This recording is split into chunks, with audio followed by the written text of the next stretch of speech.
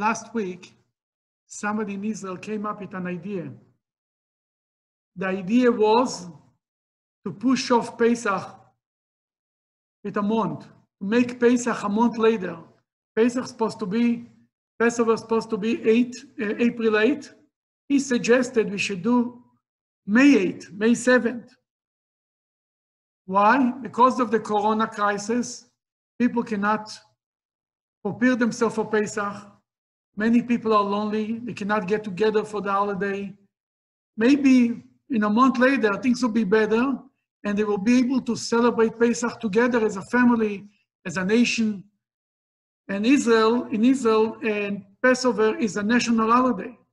But it says the government, the rabbis, should decide to move up the holiday in a month. Sounds strange, crazy. I never heard of a holiday that's being pushed off. I never remember them pushed off Pesach in a month, or for this reason, any other holiday. You push it off a month. Rosh Hashanah, we don't walk out, we'll do it Rosh Hashanah a month later. But the truth is, it says something. It's based on something. In the Jewish calendar, there is something, it's called a leap year. In the secular calendar, a leap year is one day in February 29th. In the Jewish calendar, a leap year is a whole month. If every year, regular year is 12 months, we add a full month to the year. For example, last year was a leap year. That's why Pesach, if you remember, was very late, was April 19th. This year is not a leap year. Therefore, we go back 11 days. That's why it's April 8th. Why we have this leap year? Why we have it in the Jewish calendar? Because the Torah tells us that we're supposed to celebrate Pesach in the spring. God took us out in the spring, and in the book of Deuteronomy, God says you should celebrate Passover in the spring because I took you out from Egypt in the spring. Now, whenever Pesach comes a little early, and it's before the equinox, before the spring, we add another month to make sure Pesach is in the spring. That's the reason. Then there is such a concept as pushing off Pesach. But this was true in the time of the temple. In the time of the temple, the Sanhedrin, the Jewish Supreme Court, used to get together, and every year they used to check, is Passover too early? And right a month before Pesach, always it's before Pesach, they added another month to make sure Pesach is in the spring. But it's already 1700 years. Then a great rabbi with the name Hillel, not the famous Hillel, but his great grandson, established the Jewish calendar, and the Jewish calendar has a system that in every 19 years, there is 7 leap years. 7 months within 19 years. And there is a system, and we go by the calendar. Since it was established, the calendar, nobody ever changed anything in the system. And you cannot just come up and add another month. It doesn't work like this. But this guy got all worked up. All the rabbis in the world, in Israel should get together and decide to push off the holiday in a month. Now, first of all, getting all the rabbis together is a greater miracle than pushing Pesach in a month. Will never happen such a thing. It looks like the office of the chief rabbi didn't even answer his request. Then he turned to the Supreme Court, to the Israeli Supreme Court, and he took him to court. He filed a complaint against the office of the chief rabbi, why they should answer the court, why they are not ready to push off Passover in a month. And the Supreme Court answered them. Number one, they told them, listen, we do not have by law the power to tell the office of the chief rabbi in religious issues what to do. But more than that, they quoted from Maimonides, from Jewish law. And as long as it was the Sanhedrin, the Jewish Supreme Court in Jerusalem, they had the power to make from a year, to decide if it's going to be a leap year or not. But since the Sanhedrin is gone, nobody can change the calendar. That's what they told them. But the truth is, everything in Jewish history, there is always, it already happened before. There is a famous Jewish king in Jerusalem. His name was Chizkiyahu. If you go to Jerusalem, many people went to tour in Jerusalem. There is Chizkiyahu's tunnel, that you walk in a tunnel of 1,000 feet, get wet inside there is water up to your knees. Not a pleasant experience for me, but many people enjoy it. God bless them. It's not for me. But Chizkiyahu was a king who lived in Jerusalem 2,700 years ago. And when he became a king, his father was a terrible king. He was an idol worshiper. He closed down the temple. He set up idol worshipping centers all over the city. And his father finally died. And his son, Chizkiyahu, was a very righteous man, became the king. And what happened, it was 2 weeks before Pesach, just like today. Today is the 1st of Nisan. And today is 2 weeks to Pesach. The same thing was then. Actually, from last night, it's 2 weeks to Pesach. Then he right away opened the doors of the temple. He cleaned it up. And he wanted to bring all the Jews to celebrate Pesach after so many years that nobody did it. That he told, but it was not enough time. 2 weeks was not enough time to purify the temple and to purify the Jewish people, because they were all idol worshippers and so on. Then he gathered his advisors, and they made this year a leap year. They pushed it off Pesach by a month. And they made Pesach a month later, and by that time, he had enough time to prepare the temple, to prepare the Jews. He gathered all the Jews from all over, and it was an unbelievable Pesach. Everybody celebrated. It was a very, very exciting event, holiday. Then the Talmud, that was 2,700 years ago. The Talmud discussed this issue, and the Talmud says something very interesting. There were 6 things, unusual things, that the King Chizkiyahu did over his kingdom. I think he was a king for 27 years, for a long time. And 3 things the rabbis agreed with them, and 3 things the rabbis did not agree with them. One of the things they did not agree with them is making that year a leap year, pushing off Pesach by a month, because it was, according to the Jewish law, it was a little late, and it was already Nisan, and you cannot just change your mind and say it's a different month.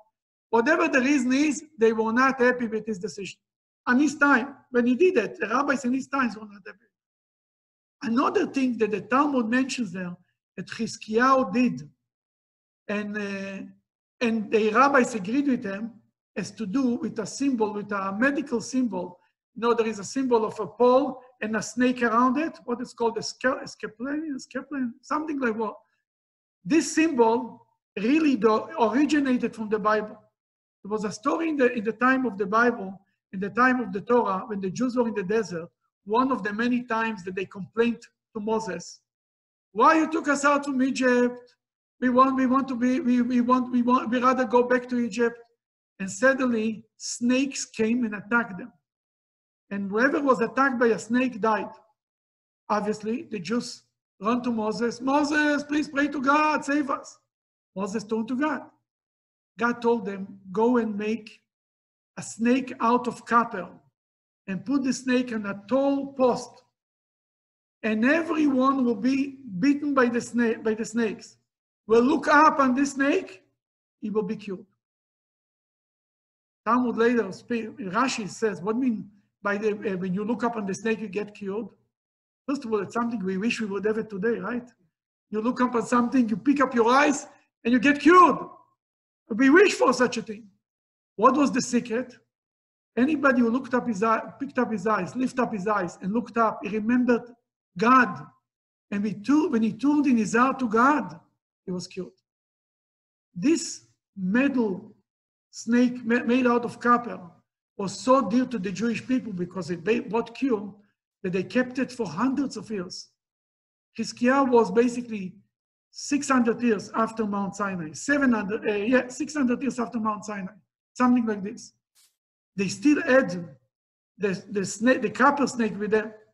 But what happened in his time, he realized that instead of believing in God, people started to worship this copper snake. That actually it lost its purpose. The whole purpose of the copper snake was to bring people closer to God, and here they're going against God. And Chizkiyahu took the snake, the copper snake, and he grinded it, and he destroyed it. And for this, the rabbis in his time agreed with him that it was the right thing to do. But if anything, Pesach, I wouldn't push off Pesach further. In our time, when so many people sitting home, billions of people, and the Jewish people all over are sitting home, isolated, in quarantine, and we cannot do anything, and everybody's just looking on his cell phone every day, every minute, and checking for the other bad news about Corona, and getting depressed again and again, a holiday is the best cure for the Jewish people. We would actually go and forget for a few hours about our tzores, and even the small family, wherever is celebrating, will have matzah and wine, and for a few hours we'll remember that God took us out from Egypt. God made us miracles in these good old days, and He can make us miracles today. But even more important, what is going to be there? We are going to eat matzah. Matzah, Kabbalah tells us, the Rebbe mentioned it many times, matzah is called food of faith, of trusting God. Why is this considered food of faith? Because when the Jewish people left Egypt, they had a lot of trust in God to leave Egypt. Because they didn't ask Moses, going from out of Egypt, what are we going to do? Egypt was a civilized country. Going to the desert, what are you going to eat? What are the elderly people? Where are we going to find the medication for the older people?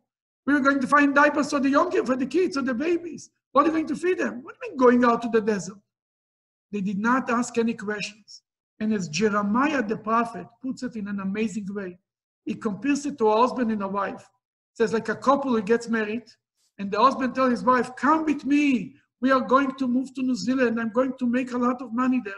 And she has trust in him, and she goes after him to a very far country. And many years later, when he makes it, he says to her, I will never forget the kindness that you had and the trust that you had in me to go after me to the desert, so to speak. The same things as Jeremiah says, that God tells the Jewish people, God is the husband, we are the wife.